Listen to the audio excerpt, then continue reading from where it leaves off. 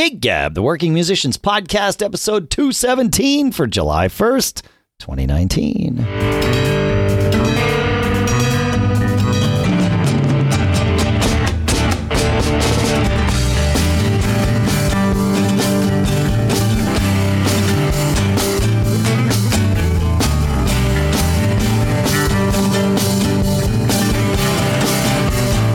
Greetings, folks, and welcome to Gig Gab, the podcast that's by, for, and about working musicians.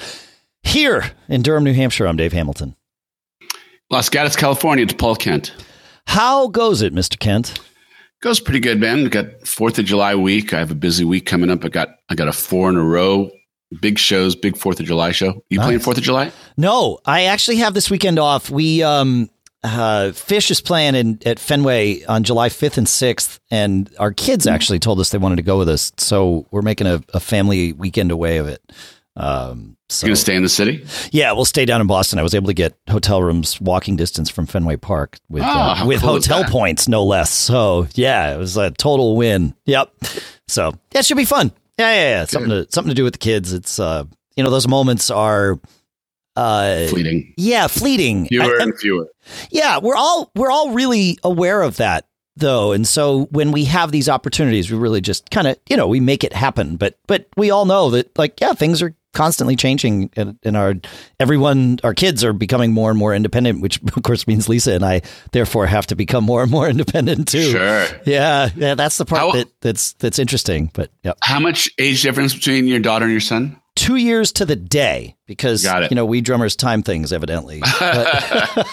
That's a unique feat. That's better than a click track there. We said when we were having kids, we're like, we would love to have a boy and a girl 2 years apart. And then, maybe a few months after our son was born, who was our second, we looked at each other, we're like, we really need to be careful what we wish for here, because the timing of that was like, yeah, man, same birthday, 2 years apart. So there you go.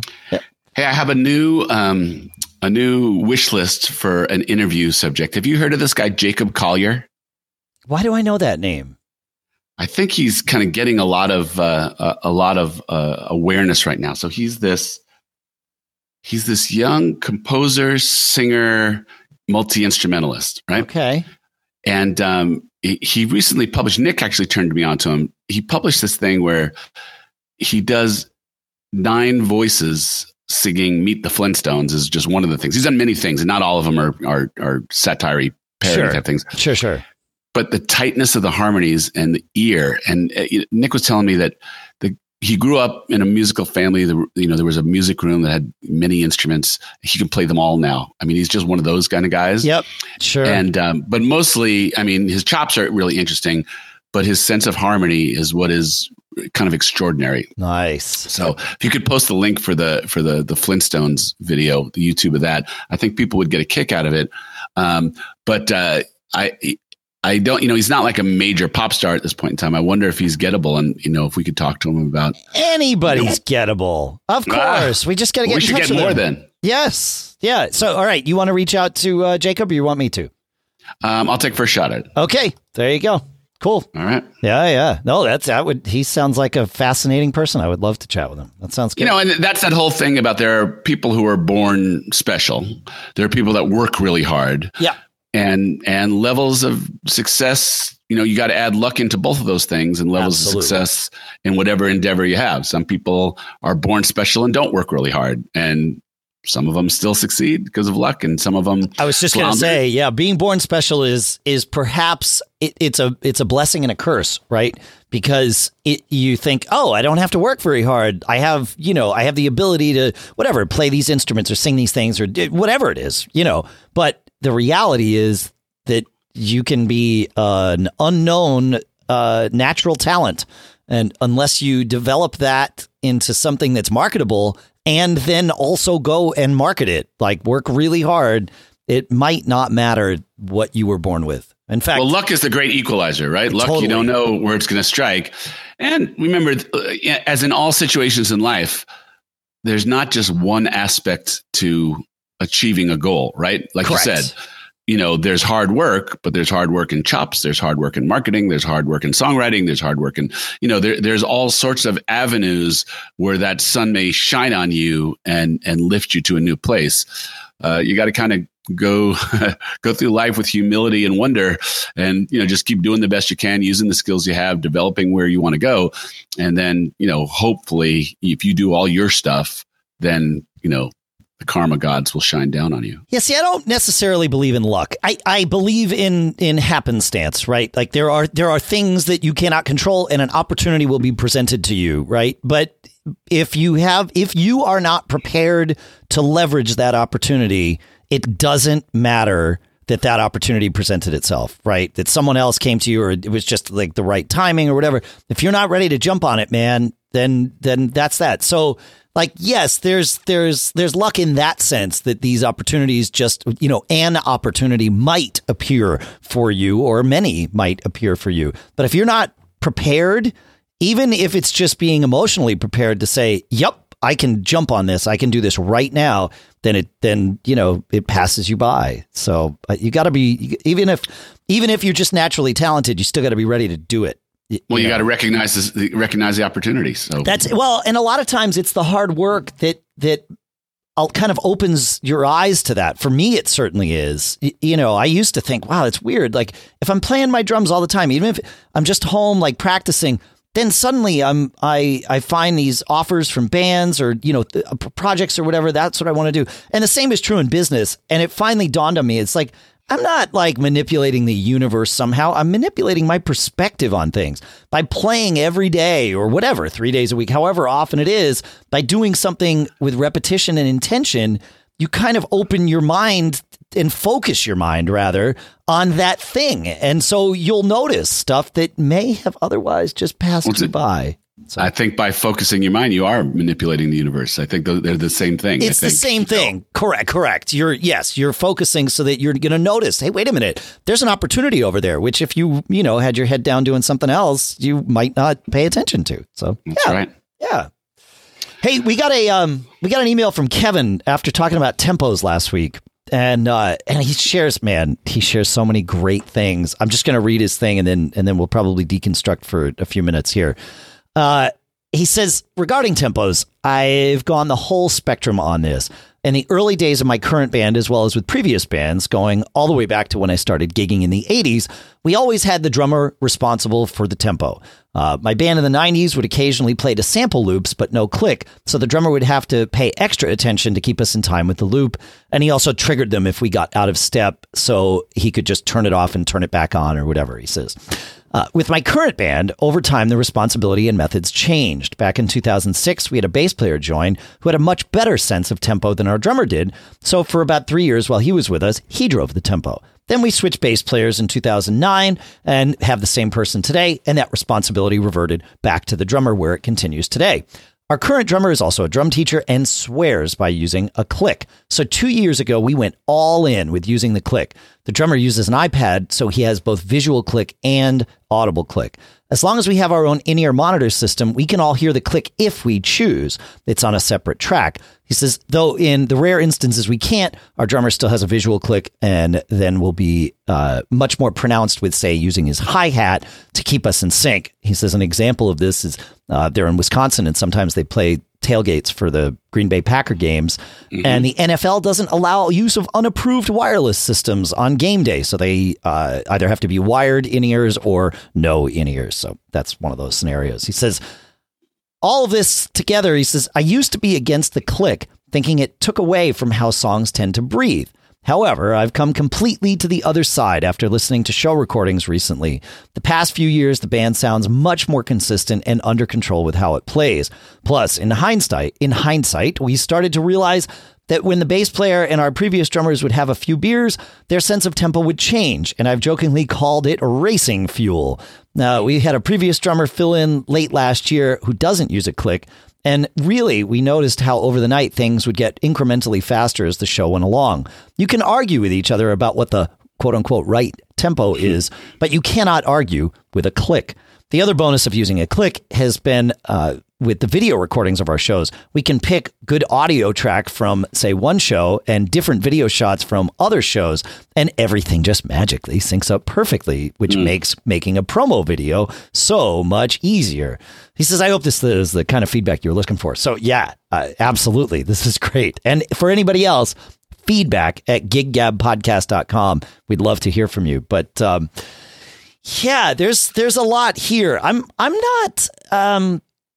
with him on the click.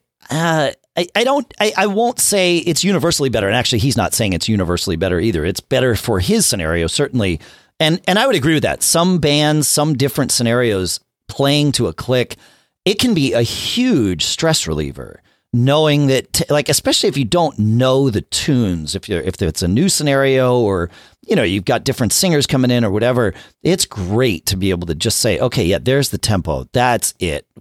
There's no guessing game on stage. Adrenaline doesn't factor in, and you can just play. And I, as a drummer, actually love playing to a click. And I grew up playing to a click. So like, it's not a foreign thing for me. It's not a weird thing, but playing fills and not having to also think, hey, where's the time so that I don't rush myself out of this fill or whatever, being able to just kind of, you know, dive off the ledge, if you will, and follow the click back in. That's an awesome thing. I love it. So, all right, but let's be real here. A guy who has been 20 years a drummer has never played to a click. Can you learn to play to a click once you've been a drummer for a long time? I think so. I think anybody can. Yeah. I mean, if you think about it, you probably already have some experience playing to a click, in a sense, right? Because if you're following another musician, you are playing to their click. If you're used to playing along with records, even if they're older records or records now that aren't recorded to a click, you're still playing along with someone else who, you know, is your click, whether it's a consistent click or a modulating click, like that's a whole different story. But, you know, the ability to listen to something and play along with it is a skill that certainly a 20-year musician would have. So, yeah, I think not would have, can learn. Well, but that's what I'm saying. If you've been playing for 20 years, unless you've just been in your basement playing alone, you've been playing with other people's clicks, you know, whether it's an official click or a musician, you know, who's driving the groove, or like you're used to listening and hearing time cues that aren't coming from inside your own head. Mm-hmm. So I think so. I think it's a skill that can be, now to migrate that to actually playing with a click versus playing along with, say, a recording of another band where you also hear the drums and that sort of thing. I think that skill can be, you know, sharpened and honed and so, yes, learned. Yeah, I think so. I don't think it's all that hard. It takes time. You know, you just got to do it. And then it becomes a thing that maybe, like me, you'll actually start to like it. I don't know. So I can't tell you, but yeah, I think you can learn it. Sure. Yeah. I don't think it's that hard. I would say to people in that position, hearing the click can be foreign and therefore maybe intimidating, but also just uncomfortable, right? So I would say if that is uncomfortable for you, I would say initially don't use like a traditional click.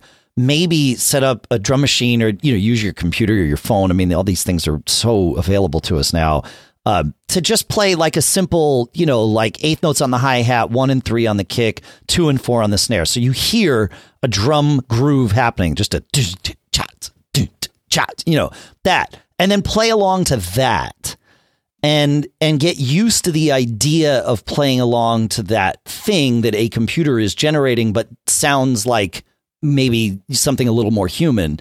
And then you can just distill that down to maybe, you know, take the hi-hat out of it. So you're not hearing eighth notes anymore. You're hearing quarter notes, you know, kick, doont, cut, you know, and then maybe there you are, right? There's quarter notes. And then you can actually get interesting with it and take out the 2 and the 4 so that you're giving yourself more room to breathe. That can be informative because you start to learn, oh, okay, when I do this, I speed up because look, there's the kick on 3 that came a little later than I was expecting, you know, those sorts of things. But But yeah, I think it's learnable. Yeah, I think so. Good. Yeah, on the do you? So I'm curious. What do you? Is a click something that's has ever been part of your musical world? I know you guys don't play with one on stage with the House Rockers, but just like personally, when you just jam in your house, when you practice on your own, do you ever play to a click, or is that a new thing? I practice to a metronome on great, not often, but I have and do. So yes, occasionally. We've gotten to the point in the House Rockers. Russ is a stickler for time, and he. If you tell him 116, he can get us to 116, in his head. Yep. And so he has a lot of charts and beat per minute markings. And so he kind of has that.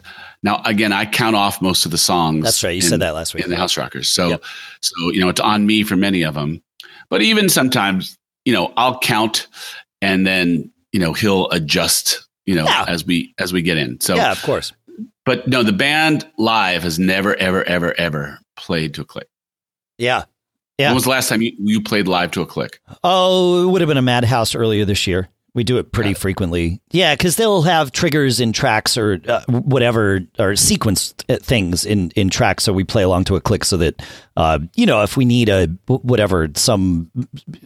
keyboard patch or an event or something that's happening, we can have that, even if someone on stage, if we don't have a musician in the band that can play whatever that instrument is. We've had horn parts.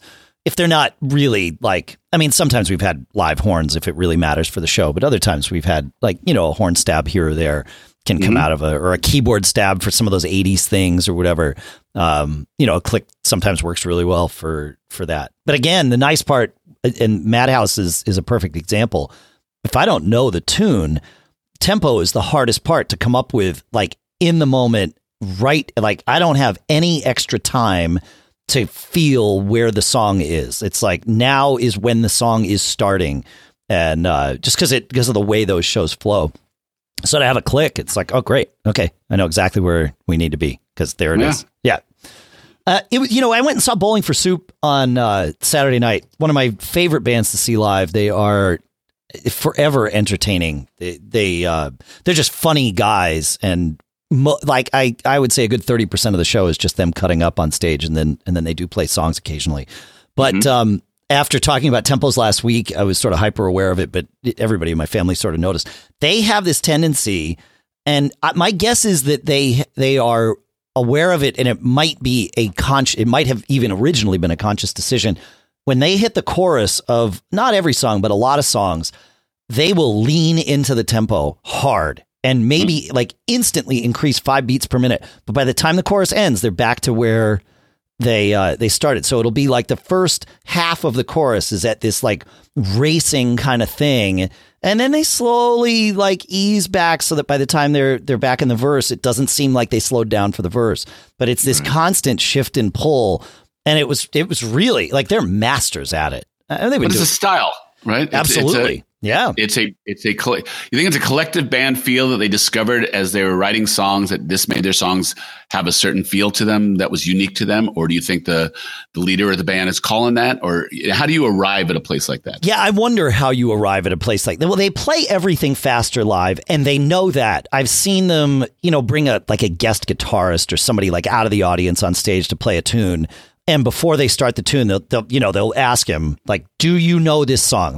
They'll basically, they don't bring a contract out, but they make this guy commit, within an inch of his life that, I'm not going to screw up your song. Right. Okay. You know the song. And then they'll tell him, hey, listen, we play this way faster than the record. Just follow Gary, the drummer, So they are aware that they are doing these things faster than they wrote them, or than they originally recorded them. But, my guess is that kind of thing where they lean into the chorus really hard.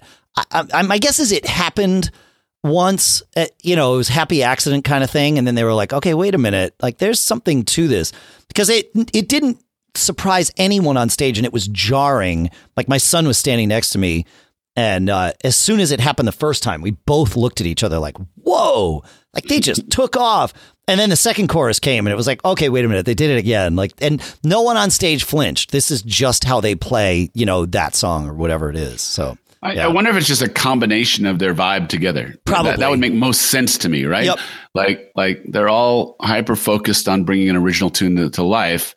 And then all of a sudden you find, this kind of makes it pop. It doesn't sound like anybody else. Right. And so then all of a sudden you have a unique style. And you've got your own thing. Yeah, I agree. Yeah. Yeah, it was good. Pre-show, we were talking about wireless and Kevin's note about sometimes not being able to have wireless reminded me of this. So you've got, as I've been watching on Facebook, you've got more than half of your band on in-ears now. Is that right? We have 7.5, right? So we have all 5 horns. Wow. On in-ears. Yep. Simon and I don't have a monitor, so I have to make my in-ears work, even if it's just one ear, even if it's just my vocals in there. I noticed that about Bowling for Soup too. They played with 2 other bands, Real Big Fish and a band called Nerf Herder. And Bowling for Soup happened to have the last slot of the night. And when they came out, there were no wedges on stage. It was like, oh, that's interesting. Mm-hmm. Yeah. So anyway, And then Russ is kind of in between. He's trying to get used to him, trying to get his mix down and get comfortable. So have him call me. I'm happy to talk him through the things I've You got learned. it. Yeah, that'd be great.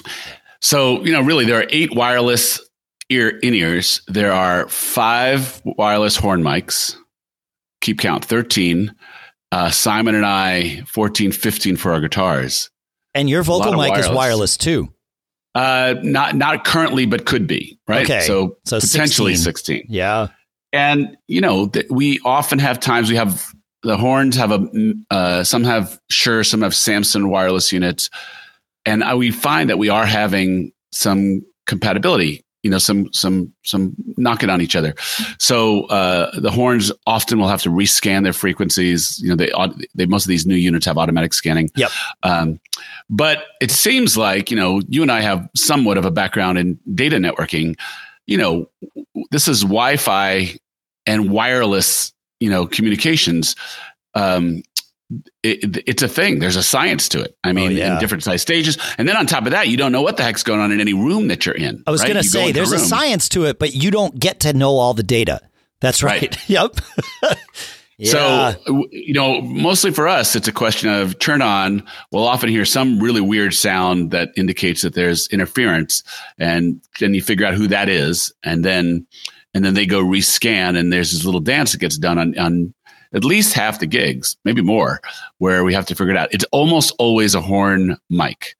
That's usually the sense. And so it must have something to do with the interference between the Samson units and the Shure units. Yeah. My in-ears are pretty consistent.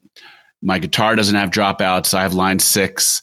Simon has Sony wireless. So there's a lot of manufacturers at play here, and how accurate they are staying in their individual bandwidths is to be known, but that's a lot of wireless. It's a lot of, potential troubleshooting if something's not going right. That's the thing. I totally understand how and why a band gets to a point where like yours, you've got, 5 different brands and styles of microphones and transmitters and all that stuff. But this is one of those scenarios where, standardizing on one makes your life way easier, because that auto scanning often is going to be worse for you than, especially in a scenario like this. I don't know that I would use auto scanning. I would define people on specific channels. And if one person is having a problem because of interference in the club, you can move that to another channel that is not going to currently be taken up by any of your stuff, right? Well, that's essentially what happens, though. So we determine which guy is having the problem. Yep. And he auto scans to another frequency. Sure. Right? As opposed to self-select another frequency. Yeah. But the nice part is if you're each on a specific frequency at every gig, you will begin to learn which ones of those frequencies are the bad ones. And you just say, okay, look, whatever it is, channel 5, whatever, X number of hertz. This one, we've had like Tim was assigned to this one, and Tim is the one that seems to be having problems. If we're going to have problems, he's the first one to have an issue. Okay, let's get off of that frequency, and let's not put anyone on that frequency ever. Let's just leave a hole there. And you really do need to kind of chart it out and say, okay, yep, here's the address space, here's this. And you could then also get like a spectrum analyzer, right? That when you walk into a room, before anybody turns on any of their own stuff, you turn on the spectrum analyzer and see, okay, where do we have something transmitting? Great. Johnny, you're going to have a problem tonight. Why don't you move to, channel X and then boom, then you're there. Are there apps that do that? There might be for Android. iOS doesn't let third-party apps talk to the radio at that level. Your phone probably, most of these things live in the same range as like Wi-Fi. The good ones do. But some of them don't. So yeah, but like an Android phone, it's possible that you could have a spectrum analyzer app that's actually looking at what the radio's hearing, but not on iOS, at least not on jailbroken iOS. But I've said this a couple shows ago. It would be great if there was an agreed upon standard for wireless. Well, there is. And it was built into more gear. In the same way, you can plug in a quarter-inch jack. Why not just make it a build to order type thing where you can build in a transmitter into your guitar? Well, the other thing is, if one piece of advice I would give to Russ, your drummer, is don't go wireless. Use wired in-ears. I've been doing that for a very long time, and it's so much better. In fact, he doesn't go anywhere. Right, he doesn't go anywhere. And in Fling, Aaron is the other one that is on in-ears now and has been for a while. And he also goes wired. I can give him wireless. I have my old Shure wireless unit, but he's like, I don't go anywhere. I don't mind having a cord. He just kind of ties it to his belt or whatever, and he's good to go. And then that way, there's no wireless interference to deal with, no batteries to mess with. Sure. It's like, if you're not going anywhere, I would say go wired 100% of the time. Makes sense. Yeah. One piece of advice, a tip for anyone that has any kind of wire to plug into on stage, but especially helpful for me behind the drums. When I first went, to wired in-ears and started kind of getting my whole rig together, I was like, oh, okay. I bought some like long extension cables in case I need to, in case the mixer or whatever is far away. So I have like these 25-foot, headphone extension cables, essentially. It's like, okay, great. And what I do is, so you might as well talk about the way that it works for me. So I have my in-ears, which are currently my Ultimate Ears Pro 11s ambience, right? And then I run those down my back, usually inside my shirt, just because it makes life easier. And then I go on Amazon or whatever, I can find a link for them, and I find an inline attenuator. They're cheap, buy them cheap. They're going to break. It's fine. Just be ready to throw them away and have extras. But just a little thing that has a headphone jack on one end and a headphone plug on the other and a volume knob in the middle. And not only does it work great as an attenuator, so you can control, how much or how little of the signal you get, but I tie that thing to my belt loop so that I've got something on me. If the cable gets pulled, it's not yanking on my ears, right? I'm good to go. So I plug my in-ears into one end of the attenuator. I tie it to my belt loop, and then the other end plugs into this cable that comes across the stage from wherever it needs to come from. Which might be really close if my headphone amp is close to me, but sometimes it's easier to put it by the mixer or whatever. And get a headphone amp with a limiter in it, or use a limiter in the mixer so you're not blowing your ears out. I used to use, when I first did this, I bought black cables because they hide on stage, and that's really nice. And then I walked on stage one night very shortly after I had just bought like 3 black cables and realized why they were going to live as spares only.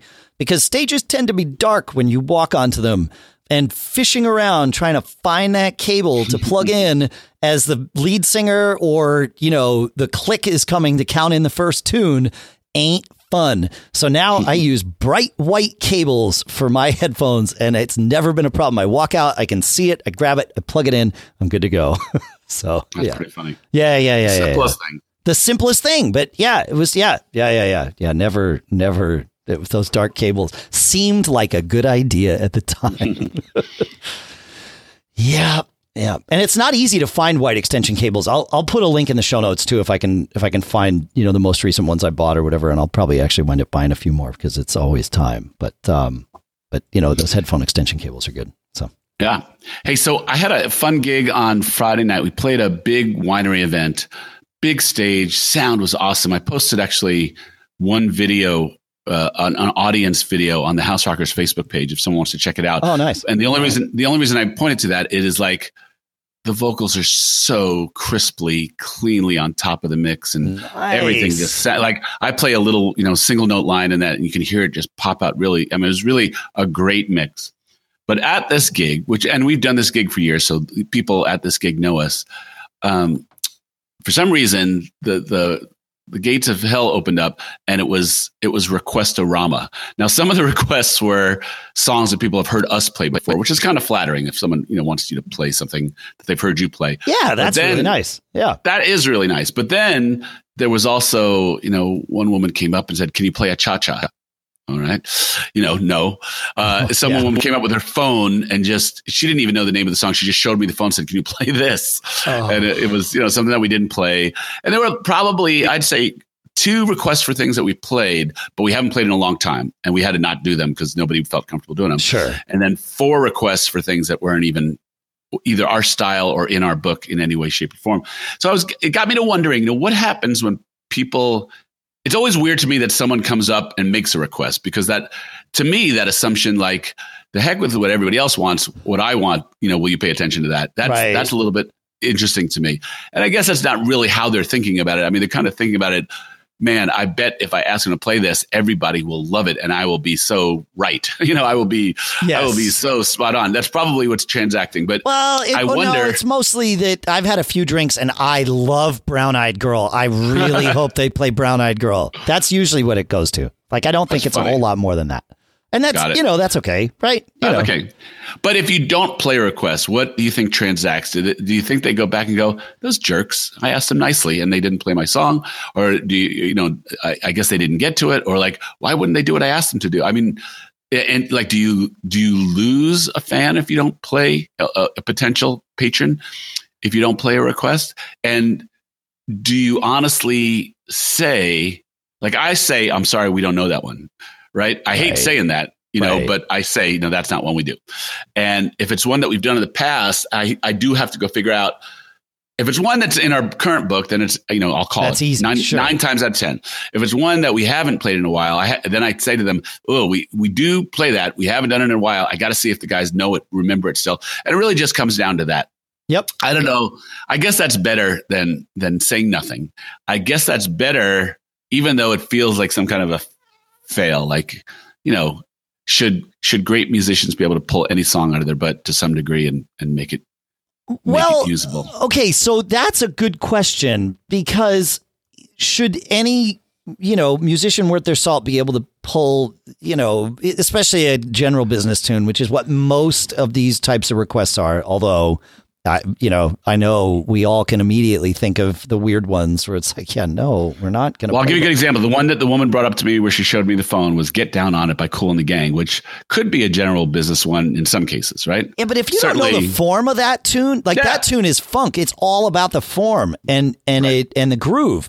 So, like, to me, that's way more difficult than a Sweet Home Alabama or something, like that. But let's say, yes, at some level, any decent musician should be able to sort of jump in on the middle of a tune. If you give him, him or her the chord charts or the middle of the tune. Well, in on a song. One time through. Right. But for the entire band to be doing that, so it's one thing if you say, "Guys, I've played this one before. Follow me." Right. And you give them the chords and it's like, "I'm going to sing it. When I go to the chorus, they know, follow you to the chorus," like that kind of thing. That's fine. Maybe that's one level of this. The other level is everyone in the band has heard the song because it's one of those tunes, but no one has played it. And that in and of itself is usually a litmus test for like, maybe there's a reason this song hasn't ever been played by, one of the 4, 5, 10 of us on stage, right? Yeah. like seriously, but that's another level of this. And then there's the song you've never heard before. Somebody comes up and wants, their favorite country song, and you're not in, nobody in your band is a country fan. And so it's like, yeah, we're the wrong band to play that. And all right, let's try this with me then. Well, but each of those comes with a different level of delivery. And if your band is delivering, A's all night long, even if it's, the song and nobody else in the band does, and they're going to follow you, like at best, that's a B, maybe a B minus. If it's, you get one a night that you can do that for. Yeah, you can't be doing that all night unless that's exactly what you are doing all night. Like when I play with Matty in Chafed or in Monkey Fist, when Matt Langley plays, he just sort of knows enough about every song that he's ever heard. He's just got a weird memory and way he processes things that he's just capable of this. And so we just follow him all night, and the crowd is in on it. Like they know that they are trying to stump the band. So when they call out REO Speedwagon and we play it, they aren't actually expecting it to sound like it did when REO Speedwagon played it, right? The bar is set differently when it's this interactive thing. But when it's one person that's like, will you please, in the middle of your perfectly honed set, play, this tune that means a lot to me that you probably only heard once. Like, is that a smart idea? And I don't think it is. Like, and that's the tough part. Well, work with me here. So again, your job is to keep people coming to see you, right? Correct. That's one of the things that you do. So if someone gives you a request, do you on mic acknowledge the request? Like, I got this request for this great song. Can I sing one chorus for you? Will that do it for you? Because, make it almost a joke and, something that doesn't alienate someone. And I think when I say to people, I'm so sorry, we just don't know it. I don't know if they go away mad or if they go away. I mean, try to be nice. I think I'm being nice. Sure. But, is that the best way to just be like, I would if I could, but we just don't know it? Honest and direct.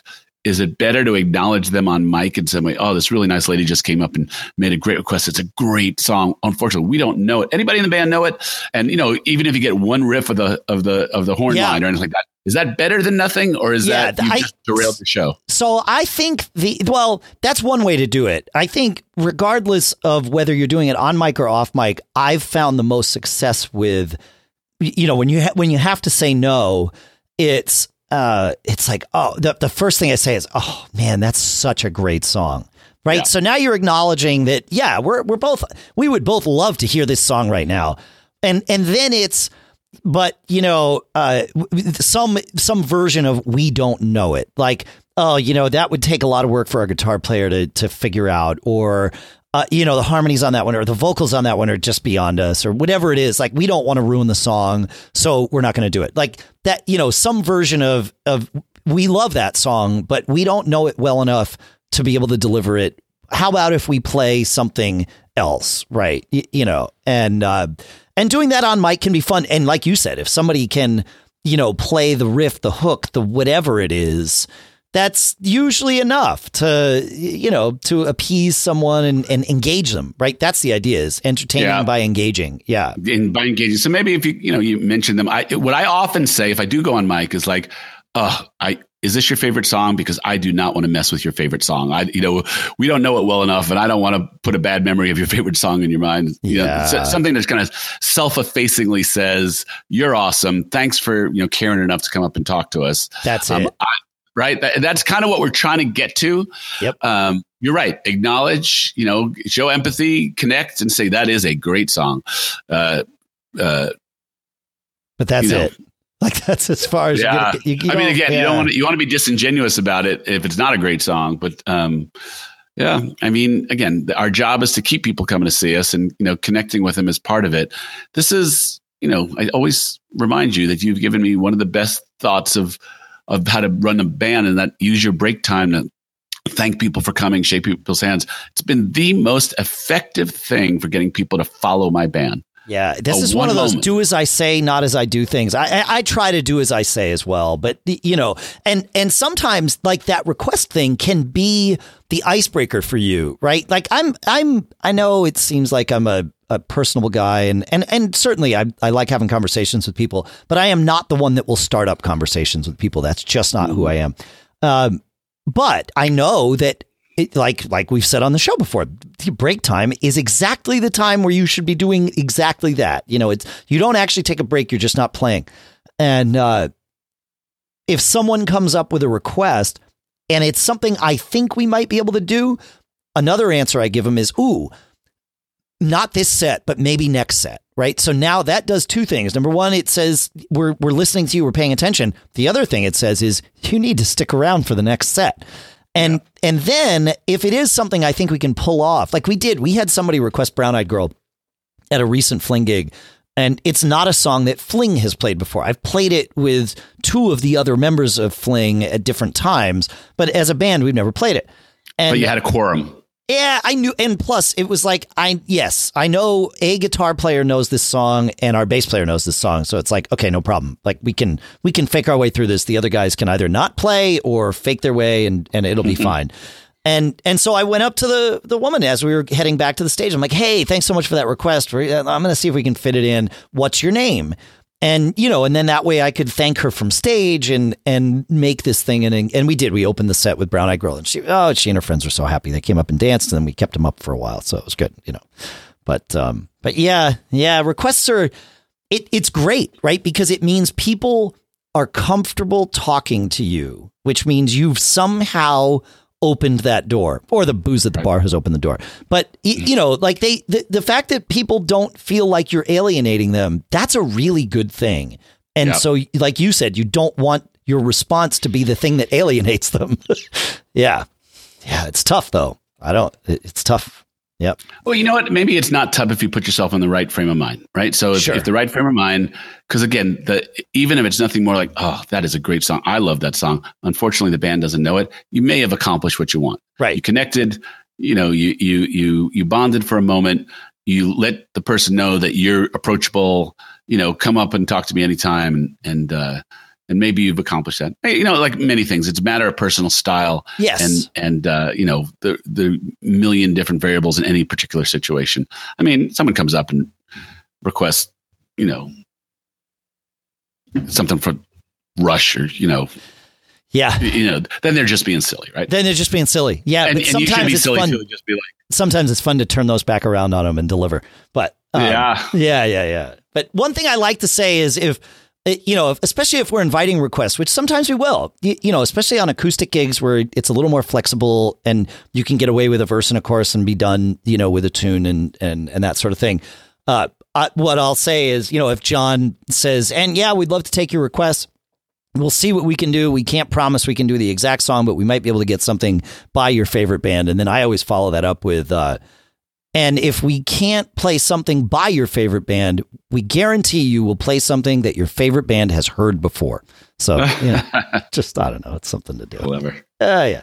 But that's but that's the thing. And then that, I've always said the one great device to use to engage the crowd or to show the crowd that you are engageable is to keep your jokes between yourselves on stage, between band members on stage, on the mic. And that I learned from watching Bowling for Soup 10 years ago. And because those guys are cutting up constantly with each other and they're nuts. I mean, Jaret Reddick could be and is a stand-up comedian. Like he's really, really got like timing and everything. He really knows what he's doing. But so much of what those guys do that actually is entertaining is them just messing with each other like we musicians do, like anyone does, like any group of friends does, but they do it on the mic. And I remember the first Monkey Fist gig I had after this dawned on me and we did it. And it was like, oh my gosh, like this is entertaining. People were like, you guys were really fun tonight. It's like, it's that fourth wall thing. Yeah. We've been having that fun on stage every time. We just, hide it from the mics. It's like, wait a minute. Some things you should hide from the mics, folks. Use discretion. However, not everything. And you can really have fun, and bring people into your world, which is really kind of the point. So, yeah. Fun stuff. We have time for more. Do you?